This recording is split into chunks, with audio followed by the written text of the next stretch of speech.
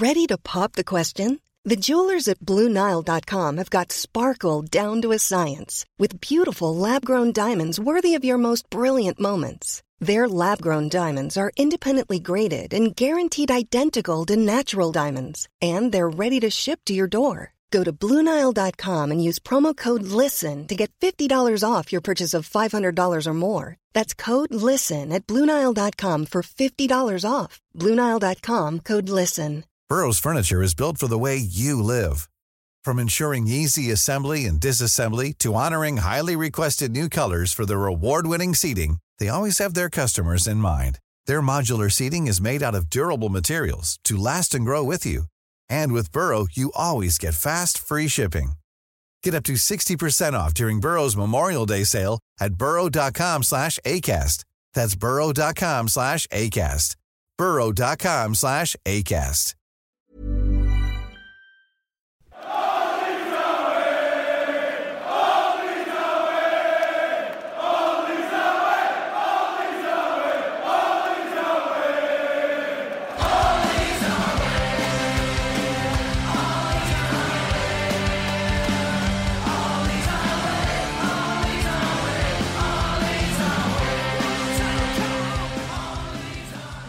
Hello and welcome to All Stats Aren't We, a podcast in which Leeds fans cast their combined eye over goings-on at Elland Road, giving scrutiny to the underlying statistics and tactical footings at work at Leeds United.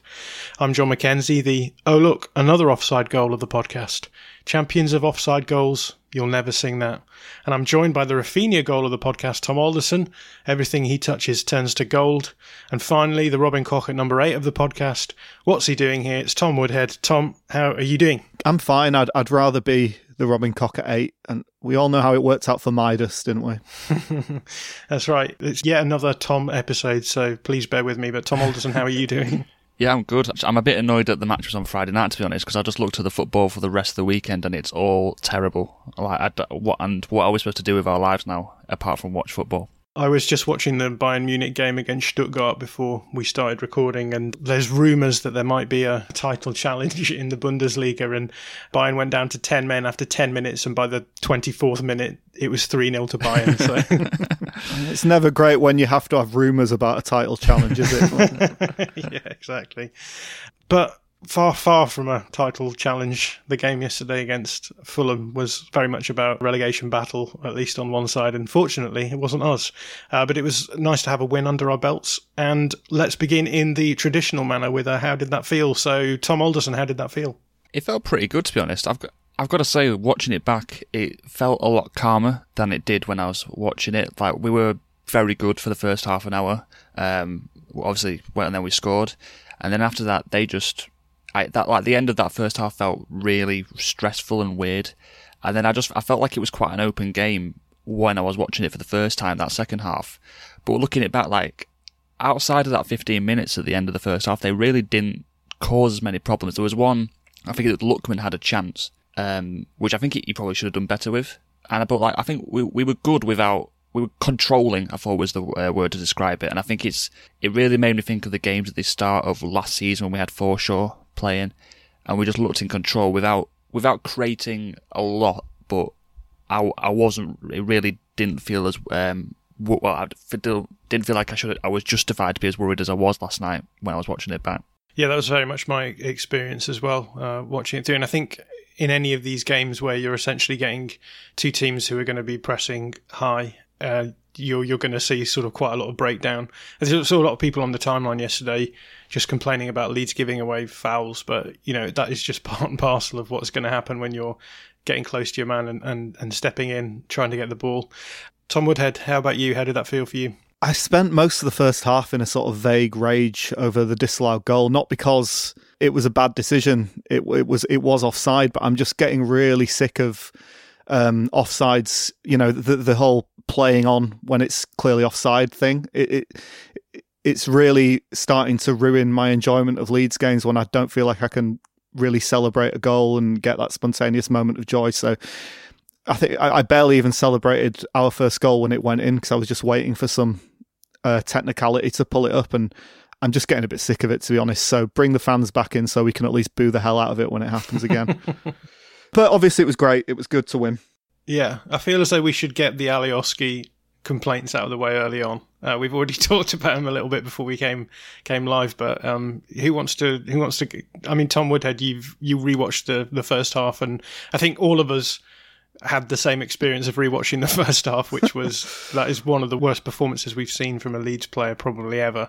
So do you want to talk us through it? I mean, God bless him.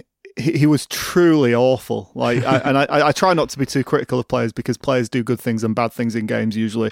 But nearly everything Alioski did last night was bad.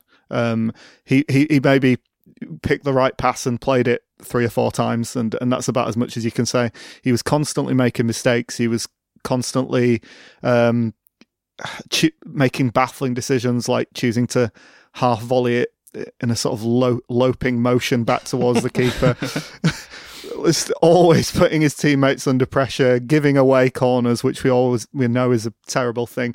And I think it's unfortunate that this is the one position in the team where I don't think we really. Well, it's not the one position. There's quite a few positions in the team, but this is a position in the team where we don't really have much recourse to anyone else at the moment. So, because we want to keep Dallas in midfield, I think you two would probably agree with that. So, we kind of stuck with him for a little while. Yeah, I think usually when a player plays badly, it's because they don't do things right. But it felt as though he was actively doing things wrong.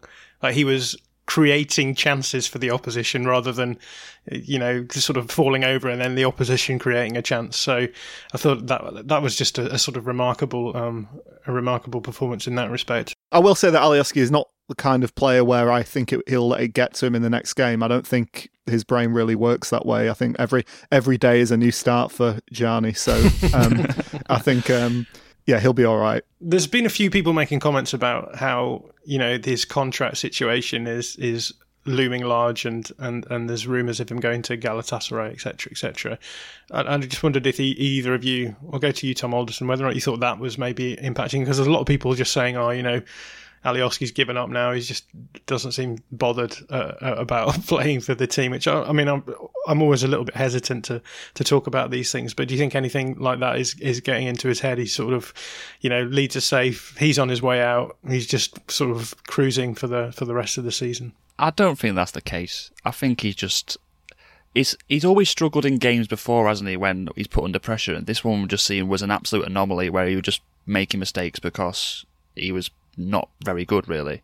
It's a difficult one to answer, just to say, but I don't know, because there was talk about him getting a contract, wasn't there? And then it suddenly all seemed to have flipped on its head, and he's going to seems to be going to Galatasaray now. And I wonder if either what's caused that, if that is true, what has caused that? Either has he decided he wants to do that, or if the club changed their mind, which would be a bit of an unusual move to make. Yeah, I suspect it was made very clear to him on no uncertain terms that he was not going to be the first choice in any position, and I guess he's got, what do they say, one big last contract in him, so I suspect it's mainly to do with that. But rather than just completely digging out Alioski, I did think the two centre-backs for that 15-minute period looked a little bit shaky too, and I think a lot of this comes down to the fact that when you're uncertain about things, suddenly defending becomes a lot harder as soon as people start second guessing things, and when your left back is sort of bombing balls into the box, no doubt you're gonna feel a little bit shaky as well. So I thought it was only fair to say that I thought that there was a little bit of shakiness across that back line after their first goal went in, and obviously we're going to talk about set pieces as well. But I just think the idea that Alioski isn't trying, I think, is nonsense. I think the minute that Alioski isn't trying, he's out of the team, because that's the main thing that he brings. Is he's always constantly trying relentlessly, and he's got incredible stamina there, by far his strongest attributes. And I think if he's not showing that, then there's no way Bielsa's going to pick him. So I think the not trying angle just doesn't wash for me. I wonder what Bielsa actually said to him when he had that little chat to him on the side. Like, whatever it is, it did not work. And I suspect he did tell him to calm down a little bit, but because like you said, Tom, there is no doubt that he is going to be trying. The problem is sometimes that he tries too much, I suspect, rather than he doesn't try enough. So, but it will be interesting to see how it goes. And I do think, as you've said, Tom Alderson, a lot of this comes down to the fact that if you put Alioski under pressure, then he does tend to sort of it does tend to exacerbate some of his weaknesses as well. But we did have a question actually about whether or not we thought that. So this is from James Kay. He said, any thoughts on giving Leif Davis a chance at left back, given Alioski is so clearly a weak link? And we spent a little bit of time before the podcast recording just trying to work out if Leif Davis was injured, which we think he is. Feel free to correct us on that, but I thought we would frame this as a hypothetical and ask, with the situation being as it is and Leeds pretty much safe, whether or not we'll see maybe a youngster coming through and just being given some time at left back. Niall Huggins is another name that has been thrown out there. Jamie Shackleton has played, I think, at left back in one of those games where everyone played everywhere. I can't remember. Was that Southampton? I can't remember. Who was that? Maybe it was somewhere else. But I wondered if either of you had any thoughts on the idea of playing a youngster at left back, given the game yesterday. I'd be interested to see it at least, but I think Bielsa's very big on players having to earn their spot, and if they're not quite doing as much as Alioski is in training, even if Alioski's not been doing it in games, I think it's unlikely they'll get starts. But I think Huggins and Davis are two quite different players. Like Huggins reminds me when I've seen him play at left back very much of Dallas, in that he uses a lot of 1-2s to progress up the pitch and give and goes and things like that. So I think that could be an interesting option if we want to try and replicate having Dallas at left back while also having Dallas in midfield at the same time. And then Davis is obviously more of a conventional player who seems to be very, very quick, but I'm never quite sure how good he is on the ball or not, and whether he would be able to offer that attacking threat. I've never quite seen him against high caliber opposition for enough minutes at a time to make a decent judgment on that. I know Josh Hobbs is quite critical of Leif Davis, and he thinks a lot of this comes down to the fact that he sees him as being mainly quite a pacey player, and that sort of influencing people's opinion of him. I don't know if you have any thoughts on this question, Tom Alderson. I don't have any huge opinions on it, really. I kind of agree that I think I'd be quite happy to just have someone else to have a go, considering how poor Alioski's looked. I actually can't remember the last time I watched a game with Leif Davis in and actually looked at him and thought about what he was doing, because I think he played the City game, didn't he? He came at the City home game. We played him at centre back a lot, I think, which is part of the confusing thing here. I literally don't know enough about either Huggins or Davis, but I'd be quite happy to see him get a run out now that we are pretty much safe. And I think last night was the first time I actually felt like we're properly safe as well. Yeah, and it's one of those ones as well where it's not even like you're looking for a replacement player. Are you just literally looking for a base average player who's going to come in and just not make those mess ups that you saw yesterday? So, but let's move on. I'm conscious that we've spent the last 10 minutes talking about how bad Alioski is. So let's just have a look at the more general questions that we were sent in. As always, thank you for all your questions. We had way too many to fit them all in, so do bear with us, but plenty of good questions in there. I just wanted to start with a few questions just about the game in particular, because I thought it was quite an interesting game in terms of the tactics, or at least what was happening on the field. So Tom Kenny 1919 says, another game where we had less possession but ended with a positive performance. A change in tactics or approach? Are we getting a bit cuter? Richard Lang said, was playing over the press as we did in the second half following the awful 15 minutes pre-half time the main factor in us conceding the majority possession? And is this good considering our record when we have the minority possession in games? So both questions about the fact that we seem to do okay when we have less possession. So Tom Woodhead, what did you make of the possession situation? I think it was one of those things where we usually defer to the opposition a little bit in this regard. I think if the opposition are happy to just get the ball and attack straight away, then we will do the same thing. Whereas if the opposition get the ball at the back and are reluctant to commit men forward, then we'll tend to build a lot more.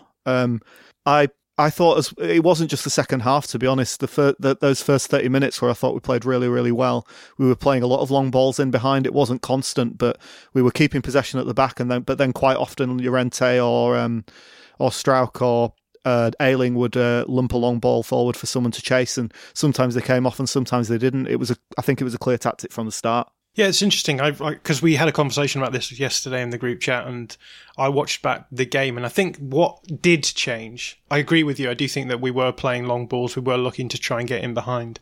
I think what did change in the second half for me was that we were way more likely to not try and build up. So we were passing the ball around the back in the first half, and then one of the centre backs would kick it long. But I feel like in the second half, what we went for is that rather than allowing Fulham to sort of push forward and pressure our build up at the back, and then just going long because we couldn't deal with it, we were going back to Meslier. And quite quickly, and he was going long, and what we were doing is we were putting the ball into a sort of midfield area and then counter pressing it, which I don't think we were doing quite so much in the first half. And so I think what we were trying to do there, I think, was just because we weren't able to find space in behind with them sitting deep, we were just bypassing their press but putting it in between their defence and their midfield, and then relying on our press to win the ball back and then create out of the chaos that ensues when you win the ball in those areas. Whereas I think in the first half, it was a case of when their keeper had the ball, they would try and build it up out the back, and we were just high pressing. So it felt like a little bit more of a counter pressing game in the second half. And obviously the second goal comes from that kind of counter press scenario, where Phillips just pushes up and we win the ball back. And as a result of the defensive structure that was the result of being in that situation where they've just turned the ball over, we were able to make something of it. So I do think that there was a change in tactics, but I don't think it was quite as obvious as I thought it was yesterday, for sure. The second half was very similar to the Southampton game, wasn't it? And the first half, I think in the first half an hour, I actually don't think they got out of their half very often, and their build-up when pressed makes ours look good. Yeah, especially Joachim Andersen, I thought was really flaky on the ball, and we got quite a lot out of there. But I agree, we relentlessly pressed them in the first half, and they couldn't get out. And that was what was so frustrating for me about the game, was that it feels as though we put a huge amount of effort into to dominate a game there, but we just didn't create many chances, and then they created way better chances than we did in that first half overall, taking out of account the offside goals, just by lumping the ball in the box and then not letting us get out of the box, just by constantly putting the ball back in and just sort of exacerbating that chaos as well. But it was nice to see us, I think, come out in the second half and just be a little bit more calm and not really, I don't know, like you say, the Southampton game is a nice correlate, because I think that's what we did in the Southampton game. We just sort of came out and were like, let's just not mess around with it at the back. Let's just get it forward and not give them the chance to structure their press in any way. And it did seem to make a bit more of a difference. Obviously, the other thing that made a big difference was they brought off Madja and brought on Mitrovic, which I think most people now would think looks like an obvious bad choice from Parker, but I think Parker had realised that the best chances his team were getting in the first half were from lumping the ball in the box and making the most of the chaos that ensued. So I think their plan was largely to just sort of target man him and hope to get on the second ball as it fell through on the off his head or off his body or anywhere. I thought that was a weird one, actually, because Struijk and Llorente especially were really struggling with Madja. I can kind of get why he brought Mitrovic on, but to take off, Madja was probably causing us the most problems after Lookman. So I can see why he did it, but I think it really made it easier for our centre-backs in the second half. Yeah, I think our two centre-backs were struggling because they were being put into positions of uncertainty, and then they had these little players nipping around in between them and picking the ball up. So one of the chances that came was the one where Llorente refused to deal with it, and then Struijk had to sort of come across, tried heading it back to the keeper, but didn't see the player in behind him who was coming through, and Meslier had to dig him out there. And again, you've got the other thing, which is the fact that because we get close to our men in the marking system, we saw Struijk getting turned quite easily for that Madja chance, where you're sort of encouraged to pressure the player and get the ball, but then you can get rolled quite easily. And I think in that sort of situation, when you're in the box, you've just got to stand up and prevent that turn rather than trying to win the ball back. So maybe a little bit of immaturity there from Struijk as well, but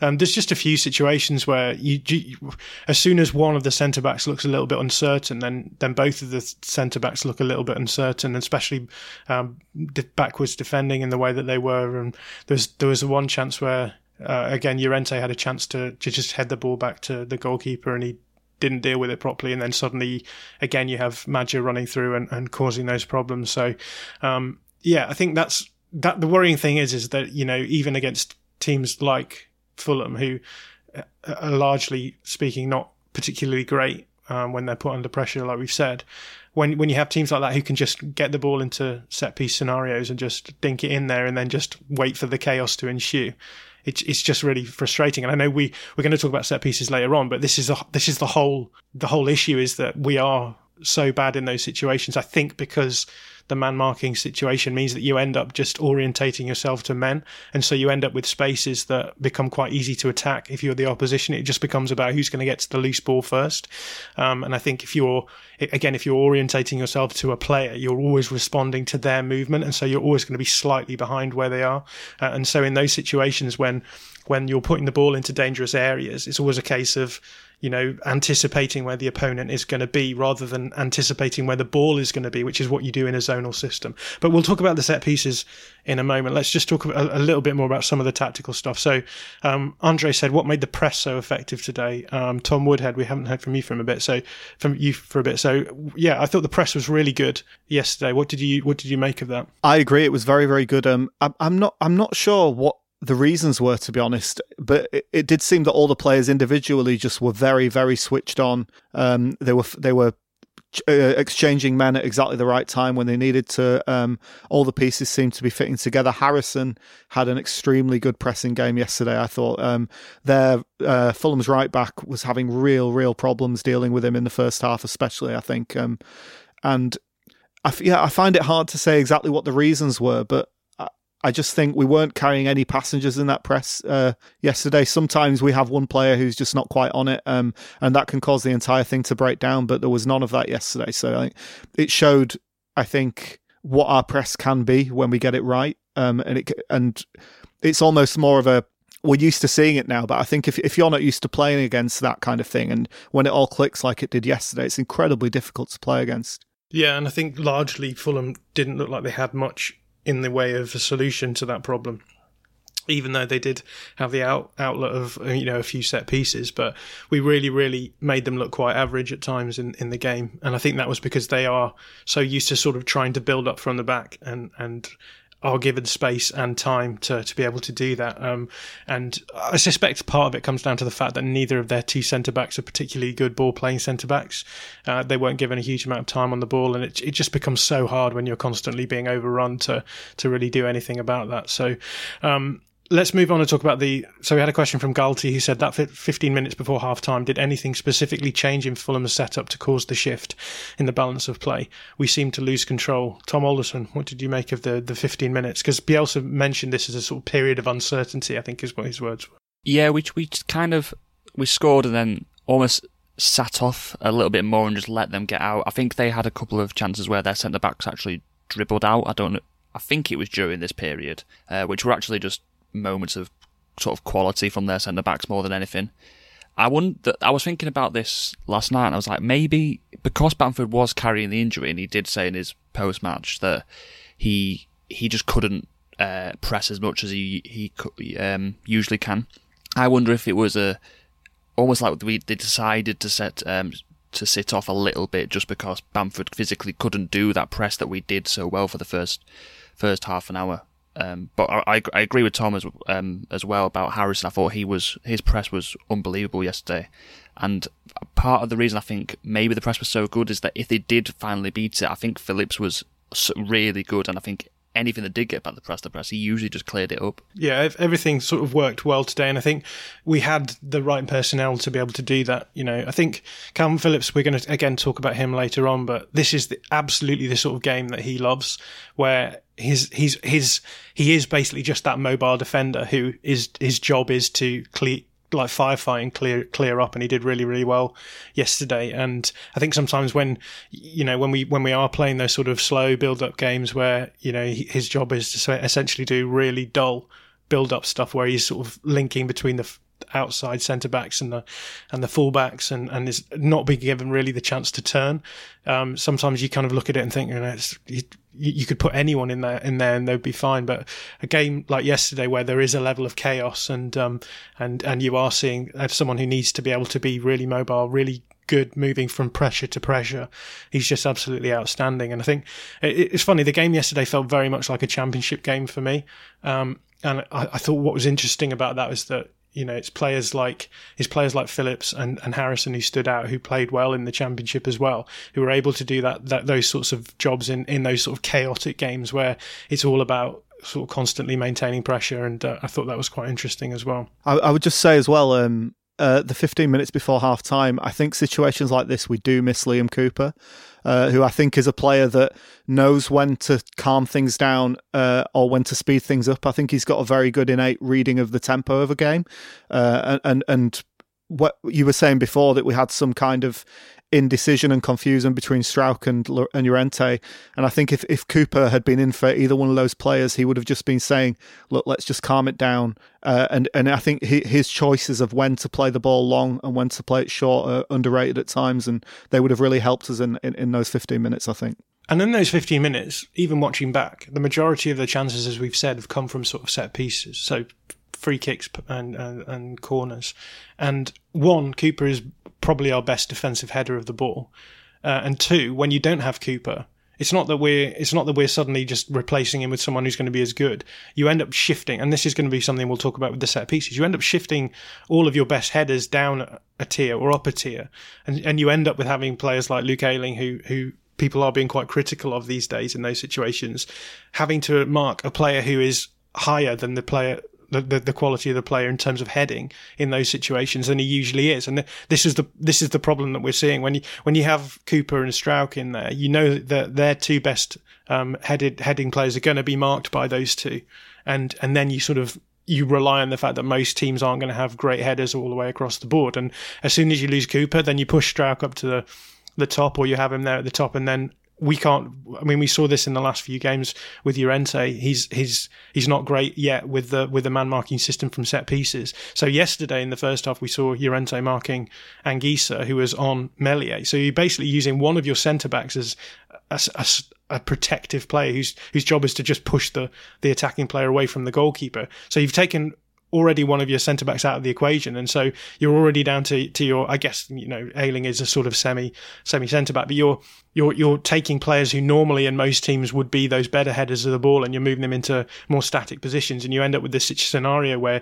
some of your better headers of the ball are coming from areas of the field where you wouldn't usually have them. And we've basically moved into set pieces, so we may as well start talking about this. So lots of questions about set pieces, obviously. Brolin ate the pie says, is there some function in the man marking at corners that is creating chances for the opposition, i.e. is the system being exploited by specific opposition tactical changes at the set piece? I don't know what you guys think about this, but this is kind of the thing with man marking at corners. And I think maybe something that I want to talk about a lot is because we often hear people saying, this is the problem with man marking, as though any team doesn't use man marking at corners. Every team uses man marking at corners. You'll have 2 or 3 players on the back post who come in and man mark on corners. And yes, you can argue that with a zonal system, you're going to have some people in those zones, so you'll have sort of double coverage on those areas. So the goal against West Ham, where Dawson comes into the back post, in a zonal system, you'd probably expect one of the zonal markers to pick that one up. But even if the zonal marker doesn't pick that ball up, you've still got the same situation where you've got a man marker losing their player and then suddenly a player becoming free. This happens all the time in zonal systems. So I just thought I would say that. I think the issue really is that it's really hard to mark and man mark, because of what I said before, is that you're always responding to the movement of someone else. So you're however good a defender you are, you're always going to be in a second best position. You're having to respond to someone else's movement, and you can't respond to that until they've moved, and so you're always going to be a couple of seconds behind. So, but milliseconds, let's say, in this sense. But yeah, Tom Woodhead, what do you make of the sort of whole man marking thing? Because every time we concede a goal these days, it comes back to this debate about should we be man marking from corners. It's funny how the debate has changed over the last 15 years or so, isn't it? Because it always used to be that zonal marking was the thing that all the proper football men would say, oh, you can't have zonal marking. This is what happens when you have zonal marking. And now when Leeds are one of the teams who are doing a lot more man marking than most, that it's getting criticised as though it's some new fad rather than actually it's the older thing to do, isn't it? I don't know.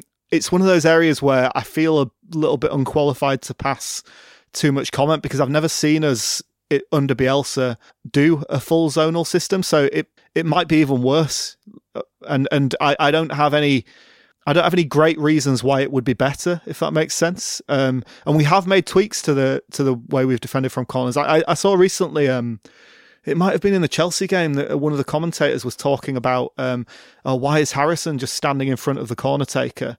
And complaining about that, and say he's doing nothing there. But I think there were 2 or 3 occasions in the game yesterday where Harrison was able to instigate a quick break because he was in exactly that position. So there are reasons for all this stuff.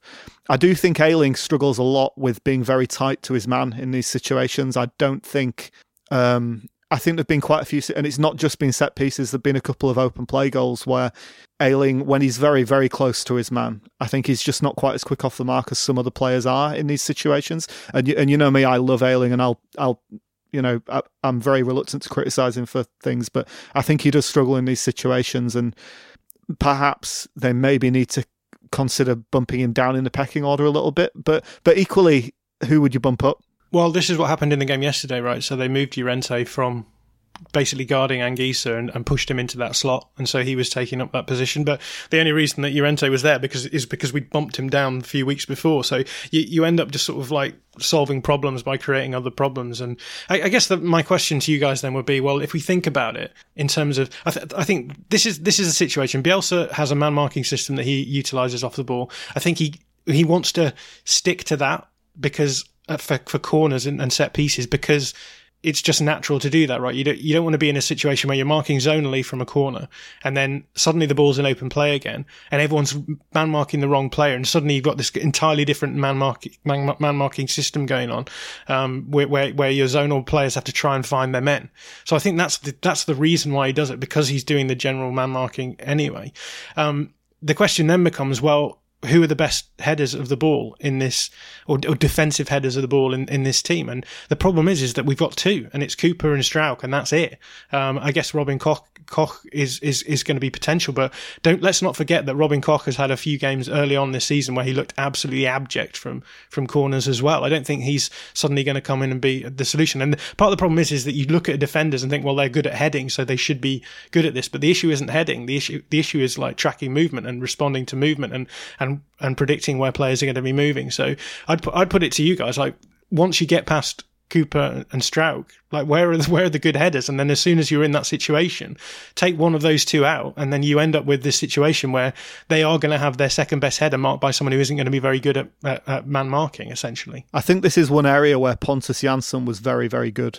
I think in terms of that sort of reactive defending, almost like Radaby style, if you're going back in Leeds history, I think but obviously there are pluses and minuses to everything, and we're bringing in players based on a lot more than whether they can defend well in the box on corners. So I sort of wonder if Phillips could maybe play a slightly more active role in these situations. I don't think he's particularly poor in the air, and I think he is quite good at following his man. So, but again, I'm sure anything that we possibly can say about this, it's been discussed multiple times, and they've decided still that this is the best solution, and they're probably right. Absolutely. The only other thing that I've potentially thought of is that so Brian Williams said, can we have at least one man attacking the ball at corners, please? And I would say to Brian, well, we have 2 men attacking the ball at corners. One of them is Rafinha, the other one is Bamford. And Bamford digs us out a lot, actually. He did it a few times yesterday. Anything that comes in near post, he's going to clear out. And I think the reason why Bamford is played there is because you want your striker to be a free man in that respect, because then you want him to push forward and you don't want him to be necessarily worrying too much about tracking a man in when the ball is now in open play, and you've suddenly got a situation where you're forward is probably marking one of their centre backs in that sense. But I did wonder whether or not we could maybe switch it around and maybe have Bamford as one of those markers. Now, just because he's good at zonally marking a corner doesn't mean he'll be good at man marking a corner. So maybe they've tried that and he's not very good at it. But I think in situations like we've talked about, he is one of our better headers of the ball, and it might be worth just trying him out there and then, sticking someone else there who you want to decompress quickly. I mean, you could feasibly just have Rafinha on the front of the box rather than on the front post and just not have a front post marker. But again, that's causing another problem somewhere else down the line. But other than that, it's really tricky to know. Give away fewer corners is the answer.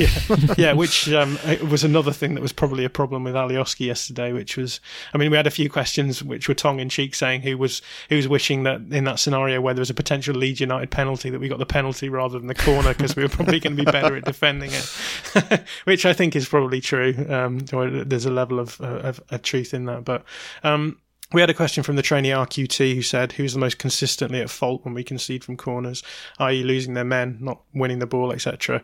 Ayling seems a fairly consistent culprit. You've already touched on Ayling, Tom, but I wondered, Tom Alderson, if you thought there was anyone else who's... I mean, in some respects, I feel as though this is kind of like...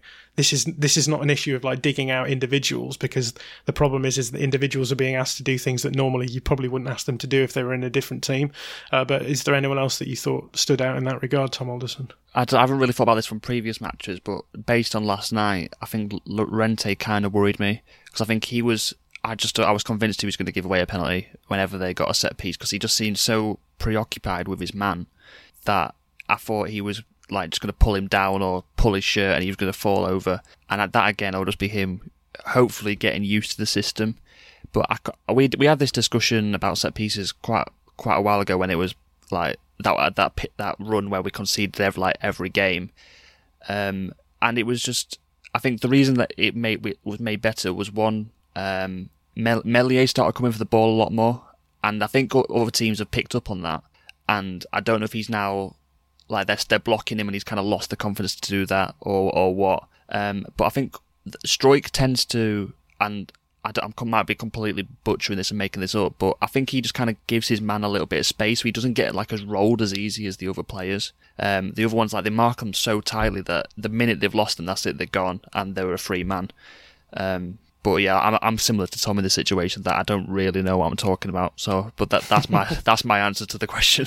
I do have a little pet theory about Llorente, because he does seem very easily riled, and he seems to get angry with his direct opponent very often. And I think we saw quite a similar thing with Patrick Bamford when he came into the team after his long injury in the first season, in Bielsa's first season. And I half wonder if it's coming into a team that plays so intensely after having such a long layoff with injury, and really wanting to make your mark and prove that you're up to the sort of intense physical standards of the team, and almost going a little bit too far. Because I think Bamford was doing that a lot when he first came into the team as well. He was, getting involved in needless scraps and trying to almost prove that he was the big man. And I wonder if there's a little bit of that going on with Llorente as well, after just trying to prove that he's got what it takes, sort of thing. I think as well, when you're being encouraged to step up to the ball as well and pressure opponents, it must just be really hard not to end up just being quite niggly in that respect. I think, there's so many situations where you see, especially Llorente, sort of coming out and stepping to the ball, which I guess is normally good, but one, it often leaves him out of position. And if you don't win the ball, and two, I just think it probably adds to that sort of sense where it becomes quite a combative approach to the game. And that's what's good about Cooper and Struijk, is that they just sort of get on with it. Struijk is another player who is stepping up to the ball quite a bit, and doesn't actually jump in and give away fouls as much, I don't think. But Cooper certainly does, and he sort of just lets it wash over him as well. But it's probably just a personality thing as well. But let's move on to, I thought we would end the set piece section with a positive section, because El Barker says the first goal came from a throw-in that looked like it might have come straight off the training ground, and I believe that the data shows us to be one of the most effective teams in the league when it comes to retaining possession after throw-ins. is there anything interesting that we're doing in particular? And I think, throw-ins are technically set pieces, so I thought it would be good to have a little bit of a chat about that. So, yeah, do either of you have any thoughts on the throw-in situation? I have very specific thoughts on this. That's good because I have none.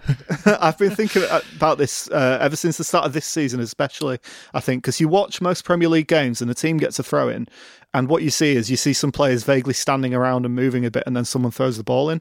And when you watch us, it's usually like 3 or 4 players just kind of doing circles and overlapping each other, almost like like cars doing donuts in a Tesco car park or something, just constantly doing these rotations. And it brings to mind that quote from John Joe Shelby after we played Newcastle, where he was saying to Rodrigo, "Hey mate, can you just fucking stand still for a minute," or whatever it was. And I think it's just an area that Bielsa's obviously said, right, you need to be doing this movement all the time when we've got a throw in, and most teams just don't seem to do it. But I think it does really help. I think we manufacture chaotic, advantageous situations from throw-ins quite often. Yeah, for sure. And what's really interesting, actually, I always listen to the games with the crowd noise off where I can. And you just hear, you can sometimes see on throw-ins where they don't move, and you just hear the coaching staff bellowing for them to move, and suddenly everyone kicks into gear, and suddenly the sort of teacups at the fairground movement all starts off. And I think it's an extension of what we do so well in open play, right? It's creating space, finding movement, moving players so that other players can move into their space as well. That's what's so important. And as a result of that, we do create those moments where the ball can just go back into play, and we move back into our scenario straight away. So yeah, I think that's what it is. And if we had to do throw-ins by pinging the ball from 40 yards off the pitch into one of our players, no doubt we would be rubbish at throw-ins. But that's not what throw-ins are. But Tom Alderson, did you want to add anything on throw-ins? I did see that same thing that Elle was talking about, that I think we were top in the league for retaining after throw-ins. After Chelsea, who are obviously now coached by Thomas Tuchel, another manager who is interested in positional play, so movement off the ball to create space. So I think that's probably where it comes down to. If you're looking for plump lips that last, you need to know about Juvederm lip fillers. With Juvederm Volbella XC and Juvederm Ultra XC, your lip look, whether it's subtle or bold, can last up to 1 full year with optimal treatment and no additional maintenance. Find a licensed specialist and see if it's right for you at Juvederm.com today. That's JUVEDERM.com. Add fullness to lips in adults over 21 with Juvederm Volbella XC or Juvederm Ultra XC. Do not use if you have severe allergies or a history of severe allergic reactions, or if you're allergic to lidocaine or the proteins used in Juvederm. Tell your doctor if you have a history of scarring or taking medicines that decrease the body's immune response or that can prolong bleeding. Common side effects include injection site redness, swelling, pain, tenderness, firmness, lumps, bumps, bruising, discoloration, or itching. As with all fillers, there's a rare risk of unintentional injection into a blood vessel, which can cause vision abnormalities, blindness, stroke, temporary scabs, or scarring. For full, important safety information, visit Juvederm.com. Hiring for your small business? If you're not looking for professionals on LinkedIn, you're looking in the wrong place. That's like looking for your car keys in a fish tank. LinkedIn helps you hire professionals you can't find anywhere else, even those who aren't actively searching for a new job but might be open to the perfect role. In a given month, over 70% of LinkedIn users don't even visit other leading job sites. So start looking in the right place. With LinkedIn, you can hire professionals like a professional. Post your free job on linkedin.com/people today.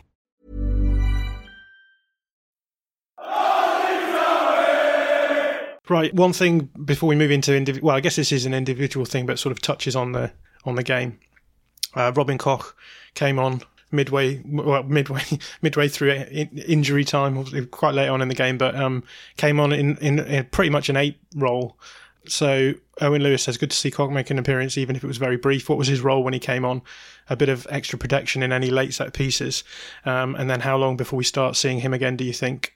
He says, Llorente makes me nervous, but he's had some good moments. So, yeah, Robin Koch came on. I think, late on, and rather than mess up the back line, so the two centre backs and the defensive midfielder, he just sort of played as an 8, but sort of sat alongside Phillips for the 5 minutes he was on the field. But how are we feeling about Robin Koch? Because this does raise questions about where he's going to be played going forward. He played 45 minutes as a DM against Newcastle in the under-23s last week. So what's the thinking on Robin Koch, Tom Alderson? Just to say, I did really enjoy this question. It was the most all stats on week question you can get. Like, what position did our centre back that came on for 3 minutes at the end of the game play when we were 2-1 up already? I did enjoy it. For me, I would quite like to see Koch go back in instead of Llorente, just because whilst I do think Koch has that sort of moment in him as well, where I think he's going to cause a mistake, but he just worries me less than Llorente does. Like, I'm just waiting for Llorente to mess up the whole whenever I watch him. Even if you kind of lose Llorente's passing, I just think he's a bit more solid. I wouldn't mind seeing him have a go at holding midfielder. Now, I do think that I do like Struijk there. And you've said, John, that Cox only played there in a double pivot, and we haven't seen him play this role on his own before. But I think, similar to sort of the left-back situation, that maybe now that we are safe, fingers crossed, that maybe we just give him a go there and it might be something that works out, and if not, we can just not try that again. I think what it'll be is that eventually someone's going to get injured again and then Koch will come back into the team. I think we can be fairly assured that someone is going to get injured at some point soon. So I'd be happy for him to just be reintroduced to the team slowly. I mean, I don't know if there are any under-23s games over the international break or not, but it would be nice to see, hopefully, him get a few more minutes over the international break and really prove that he's back and fit, and hopefully Rodrigo can come and play some minutes in those as well. And you never know, Adam Forshaw. Well, given that Adam Forshaw is nearly back, I now have an intimate knowledge of all of the under-23s fixtures that are coming up. So there is one early on next week, which Adam Forshaw probably won't be showing up for. So bear that in mind. But that I suspect Koch will probably be given a game in that, and then the next one after that is after the international break, so it's quite a way away. So I think it was just about getting Koch on the field, getting him some minutes. I don't think there's any necessary need to read in too much to what position he's playing, because I just don't think Koch is going to play in defensive midfield if Phillips is available. I suppose you've got it would be nice to have that option of being able to play someone there if you want to keep Struijk in the defensive line, but I suspect the scenario probably will be that when Cooper is back from his mystery illness that is impossible to work out what it is, that Cooper will be brought in, and then Struijk will probably play that role if he needs to, just because he's played there more often. I don't see the need to necessarily experiment with someone like Koch. I've also, having watched a lot of Robin Koch in a defensive midfield position, I don't really think that he's maybe quite right for the DM position. And I saw him play there for the under-23s as well. I thought he was okay, but again, he doesn't strike me as being quite mobile enough for that position. So it would be interesting to see. But again, it's just nice having options, isn't it? It's nice knowing that we don't have to completely deconstruct the team if Phillips gets injured again. I also think now that we're sitting on 39 points after 29 games, still got 9 games to play.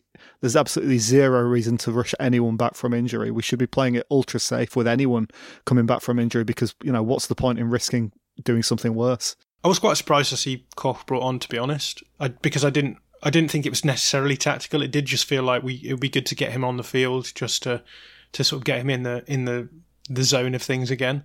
I didn't think it was like a tactical decision. I didn't think we necessarily needed him per se, but and we were saying before the game, I was like, I just can't see any reason that Koch would come on the field in this game, and he was brought in as an 8, so shows how much I know. But it did feel like a situation where Bielsa would normally bring Shackleton on at that point. He quite often brings him on for like 2 or 3 minutes at the end, and I suppose Koch can provide a body in the middle as well as anyone else can, which is all we really needed at that point, wasn't it? Yeah, and especially because we kept the 2 centre-backs there and we had Phillips on, it just felt as though we were bringing on like a defender in an 8 position just to sort of give him a bit of a run around. There was no concrete reason for him to do that, I think is how it felt to me. It was just sort of like, here's a nice chance for us to bring on a player and just sort of having them run around a little bit. We don't really feel under any pressure, and he'll help out at set pieces as well. So I don't think there's more to it than that. Yeah, I think I just saw it that it's someone who's good in the air, and if they're going to launch long balls forward for the last couple of minutes, it's nice to have an extra decent header of the ball. Right, let's talk about Calvin Phillips. So Kevin Fosside-Bates said, we need to talk about how important Phillips is for us. The tackle before Rafinha's goal is just fantastic. And JC said, is there anyone the Premier League is swapped Calvin for? I can't think of anyone. We've already talked a little bit about Phillips. I was saying, these are the games where Phillips really excels in.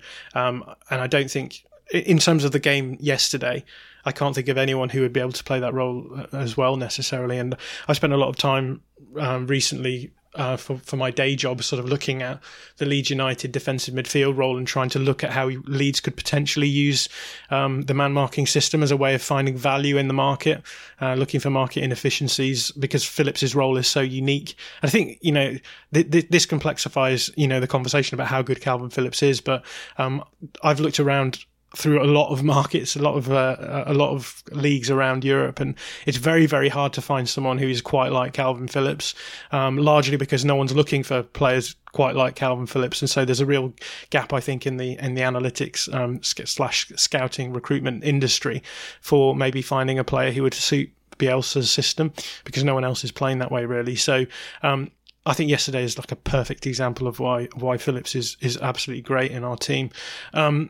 Tom Alderson, do you want to wax lyrical a little bit about Calvin Phillips at the minute? Yeah, I'll answer the second question first. I'd probably swap him for De Bruyne if I had the option, to be honest. But no, I think that was probably maybe even his best game for Leeds yesterday, but I think it was definitely his best game of the season. He covered, I think he was marking Anguissa at first, wasn't he? And then he moved to Loftus-Cheek, maybe? I don't know. I think they dropped Anguissa off. So they were playing a 4-2-3-1, and Anguissa was sort of playing the 10 role, and then they switched Anguissa in for Reed. Reed went off, and they brought Loftus-Cheek on, and he played the 10 role, yeah. Yeah, because Anguissa didn't really do much, and he was someone that I was worried about before the game. He got a few chances to dribble, but he was kind of into areas where we couldn't cause us problems. And the thing that he really impressed me yesterday is when he wasn't man marking, he kind of sort of snuffed out any danger when he presented it. So he kind of left his man and just like almost followed the ball, which can obviously sometimes cause problems. But I think he got it right pretty much every time yesterday. Yeah, it's interesting. Again, this comes back to the differences between the build-up in the first and the second half, because in the first half I felt we lost the ball in transition quite a bit, and when that happened we just had no one-man marking in the central midfield area, and they just came through really easily, and we gave away a few free kicks that way. And I think by playing in that counter-attacking way in the second half, it was just sort of like loft the ball into those central spaces with our midfielders there, and then do the counter press, and then win the ball back, and then suddenly you can break from there. And I think that's one reason why Phillips looked really great in the second half, because he's just so mobile and so good at getting into those pressures that we said the second goal came from that as well. Tom Woodhead, thoughts on Phillips yesterday? Yeah, I'd just echo everything that's been said. It was a weird one because I haven't seen the stats, but I got the impression he wasn't on the ball as much as he normally would be. He didn't seem to be as heavily involved in build-up as he sometimes is, where we were tending to focus more on the flanks, I think. But yeah, defensively, I thought he was superb. And I think there's something to be said as well for the sort of developing partnership between him and Dallas in there, where I think more and more often they're leaving their men and letting the other of those two players take on the responsibility, or Dallas kind of helping Phillips out when he needs to be helped, and vice versa. So, yeah, I thought, as you all said, he had a very, very good game. Yeah, I've been constantly refreshing the FBref page for our game, but it's still not been coded up. So, unfortunately, we can't look at the numbers quite yet, which is a shame because it was a really interesting game, I thought. And I think there'll be some interesting things that show up in the numbers, so I'll probably tweet those out rather than talking about them here. Right, from one great player and performance to another controversial. Tyler Roberts. Matt Keegans-Wood said Tyler getting better every game, isn't he? Unfortunate to miss out on another assist. Needs to stay next season. Josh Hobbs has been winding people up on the internet talking about Tyler Roberts all week. And I guess another great game from Tyler Roberts where he just feels like a really solid player. And I think probably our best option in that slot at the moment, especially in a game like the game yesterday. And look, I've always kind of had a soft spot for Tyler Roberts at times. He's made it quite hard to necessarily justify that, but I think there's been games in past seasons where he's played okay, and we've just never seen him get the sort of time and space, time on the field to actually be able to develop. And it feels as though this has been a really good period for him, I think, in terms of just getting him used to the idea that he is going to be playing regardless of what happens, because there's injuries, and I think that can be really, really important for players' development. We've seen it happen with Pascal Struijk. He now looks like a solid Premier League centre-back, just because we've had injuries across the board. So I think the same is probably true of Tyler Roberts, but I'll let you guys talk us through this. So Tom Woodhead, what have you made of Tyler Roberts recently? I think he's just been so much better than he was at the start of this season and at the end of last season that, to me, it feels ludicrous the amount of stick that he gets. And I sort of get it, because people want him I think people want him to be something he isn't sometimes. Like, I think he gets compared to players like Samu Saiz who played in that same position and had a sort of genius kind of vision for playing a pass that no one else sees, and that's never going to be Roberts' game. But what he is great at is turning his man in midfield and breaking forward, and then suddenly we've got space that's like a counter-attack, even when it wasn't a counter-attacking situation.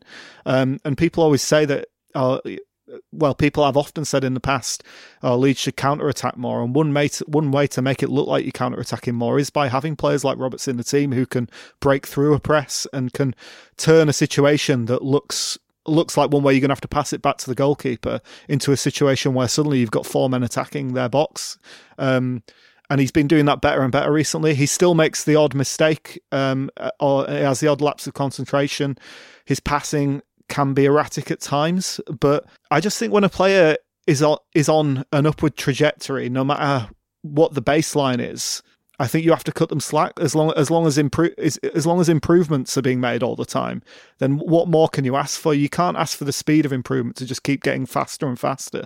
I think with Roberts, it's just a player who has been a lot better in the last 5 or 6 games than he was in the 5 or 6 games he played at the beginning of the season before Rodrigo came into the team, and that's great. And let's hopefully he can carry it on and kind of get better still. So much of this comes down to the fact that Leeds have changed tactically, and I think this is a criticism that can be laid at our door. I think both Josh and I would admit that there's players who we've thought haven't been good in the Leeds system, and then the Leeds system has changed this season.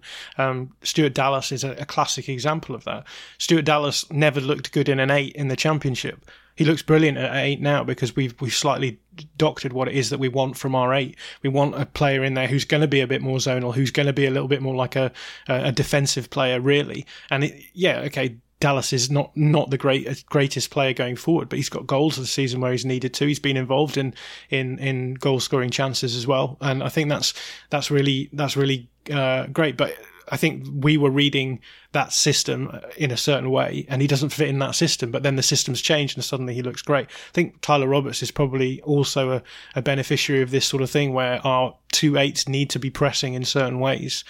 He's just been brilliant for that, and he's playing behind Rodrigo, who is obviously a baller. No one would disagree with that fact, but when it comes to the system at the moment, I would prefer to have Tyler Roberts in that system, because off the ball he's just so much more important to us than Rodrigo is. And I think this is part of the problem with Leeds this season, is that we've come in thinking we could largely play the way that we have played in the past, and that's just not the case. We've changed the system for the time being. Now maybe it will change back when we get better players in, but as things stand, you can't bemoan Tyler Roberts for coming in being a player who's better at doing the sort of basics out of possession, and maybe not being the sort of player that you want in that position from an attacking sense. If actually more of our, immediate danger is coming from defensive transitions, and so for me that's what it comes down to. At the moment I would rather have Tyler Roberts in that position than Rodrigo, because we are largely in this league an underdog when we go into games, and I think that makes all of the difference. But you see, I think he's suffering in many of the same ways that Patrick Bamford suffered in the Championship, in that people just don't value the things that he's doing well, or don't value a lot of the things that he's doing well, especially off the ball and pressing, and the way that he he is integrated into the pressing system in a way that Rodrigo seems like he's just like floating off in his own little area of the sea in terms of the pressing. He'll do the right things sometimes, he won't other times, whereas Roberts, he will follow his man, and when he needs to change and swap his man with someone else, he'll do it. And he just makes us so much more solid defensively, I think, and people aren't always appreciative of that. Yeah, totally agree. Tom Alderson, did you want to add anything on Tyler Roberts? Yeah, I think he's probably, because this is probably his longest run of games, I think probably since the end of Bielsa's first season. And towards the end of that season, I thought I was a really big fan of Roberts, and actually, when he got injured, I think it was either before the Villa game. And it was one of those things that I thought, if we're in the playoffs, like I think we will miss him. And I just think it's, like you said, like giving a player that run of games, it usually works out well for them. And I'd definitely keep him next season, even if it's just for a backup to Bamford, if anything. Totally agree. Right, a couple more players to talk about before we finish. I realise time's moving on, but I do think both of these players warrant some discussion. First one is Illan Meslier, who dug our players out a lot, I thought, yesterday in the first half. The View from 27A said, overall Meslier has been excellent this season. What part of his game does he need to develop next? For me, he could be more assertive in the 6-yard box. At 6'6", he should be able to come for a lot of balls we are struggling to clear. Is this just a confidence thing? Tom Alderson, what do you make of Meslier in terms of improvement? He's so much better than any of us thought he was going to be, really. And like he was good. Well, he did what needed to be done at the end of the championship season, but he just come on so much this year, and like you said, the two saves, the Madja one, which was I don't actually know how he managed to keep that out, to be honest, and then I can't remember this. Was it Anguissa? In that save as well. Like they were two really good saves. In terms, I would like him to come for the ball a little bit more from corners more than anything, just because I think when he does do it, it does help us out. But I think apart from that, I haven't really got many problems with him, really. For me, my biggest issue with him is probably in terms of distribution. But other than that, like just no issues whatsoever. Even coming out, yeah, okay, maybe he should come out a little bit more. But I think he comes out a lot as it is, in terms of, if you look at the data behind that, he's one of the players who does come out the most in the Premier League, and he's got a decent success rate when he does. The other thing is that you think we can't just expect him to be digging out the team in every single area defensively. Like, there's only so much one man can do. He does punch it a lot as well, and I think with time he'll learn when to catch it, and I think that'll really help us out as well. But this has been me being really overcritical of him. Like, I think he's a really good goalkeeper. Darren Driver said it might be worth talking about Meslier's form since the Arsenal game. Alioski owes him a pint for that first half performance. I'd probably add Llorente and Pascal Struijk to that list as well. It's a shame he won't be able to... Darren said, it's a shame I won't be there to deliver the sermon. But how do you guys see his development over the season? So Tom Woodhead, what do you make of Meslier's development this season? I find it hard to view it in terms of development. I think he's been fairly consistently excellent.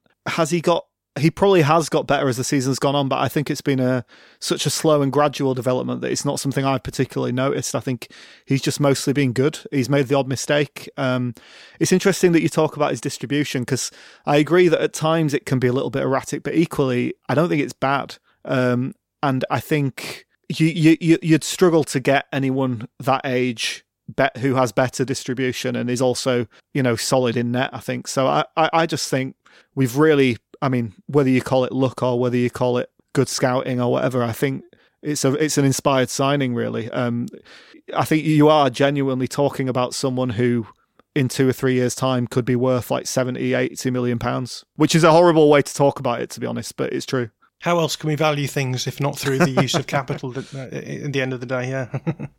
Yeah. Finally, let's move on to talk about Jack Harrison, because, that was low-key one of his best performances of the season as well. Again, good to talk about the sort of game that we had him playing, and we know that Jack Harrison is brilliant off the ball, and I think that, again, that's another situation where again, I'm saying personally, I think I've been harsh on Harrison in the past because last season we largely needed a player who was going to be creative and that was it really. We didn't need to worry too much about the off-ball stuff. But this season he's been absolutely brilliant, and it's one of those things where, look, at the moment we're sort of scouting to try and find potential players to come in the wide areas, and one of the things you look for in these players is their ability to be good off the ball, their pressures, their ability to tackle as well. And there's just so few people who are as good at Harrison at these sorts of things. So Mark Hollins says, explain how Harrison can be that brilliant. And Neil Harding says Harrison secured his first team status to the end of the season now, ? Tom Woodhead, what do you make of Harrison?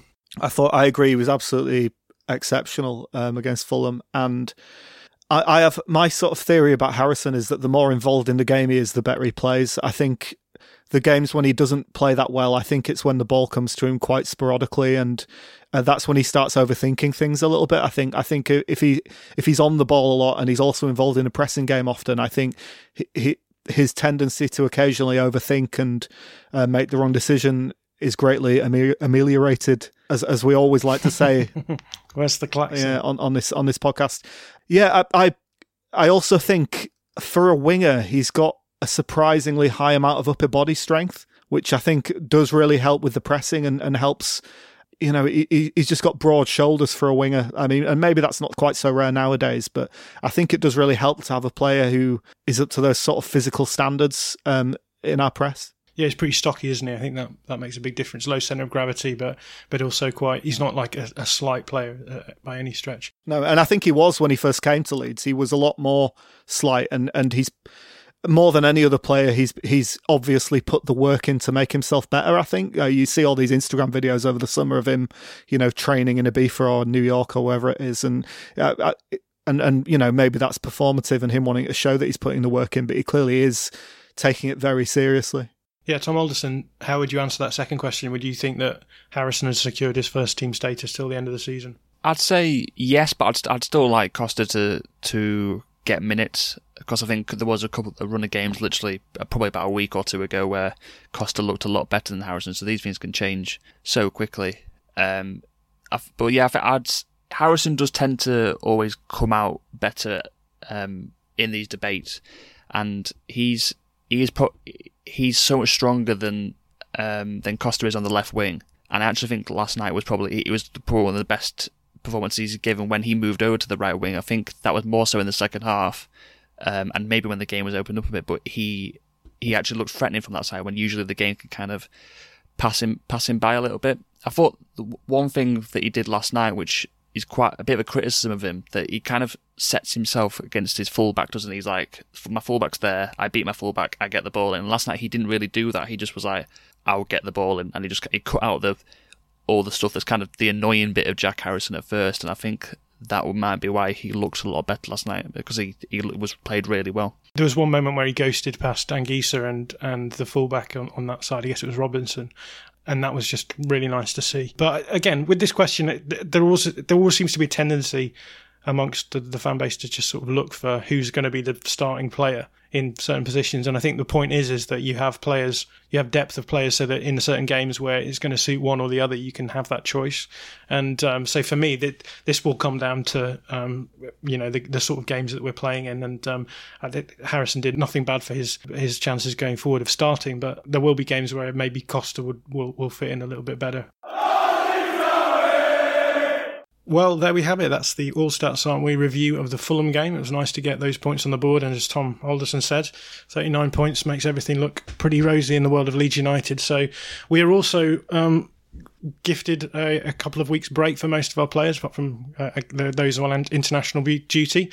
And also, we're gifting ourselves a break, so we'll be off for a week. But do keep an eye out for Orta's List, which will be up on Thursday. It'll be 8 p.m. on Thursday, as always. It'll be a live stream, so subscribe to our YouTube if you don't want to miss that. We'll also be up on the Twitter account through Periscope. We'll be looking at players who can play 8, but we'll also be able to cover for Calvin Phillips if he gets injured as well. So that's what to look forward to this week. We'll also have a bonus Patreon episode out over the break too. So if that sounds good to you, then head over to www.patreon.com/allstatsaren'twe. But as it is, we're going to enjoy the week off, and as a result, I'm going to say thank you to Tom. Thank you. And thank you to Tom. Thank you very much. And enjoy the international break.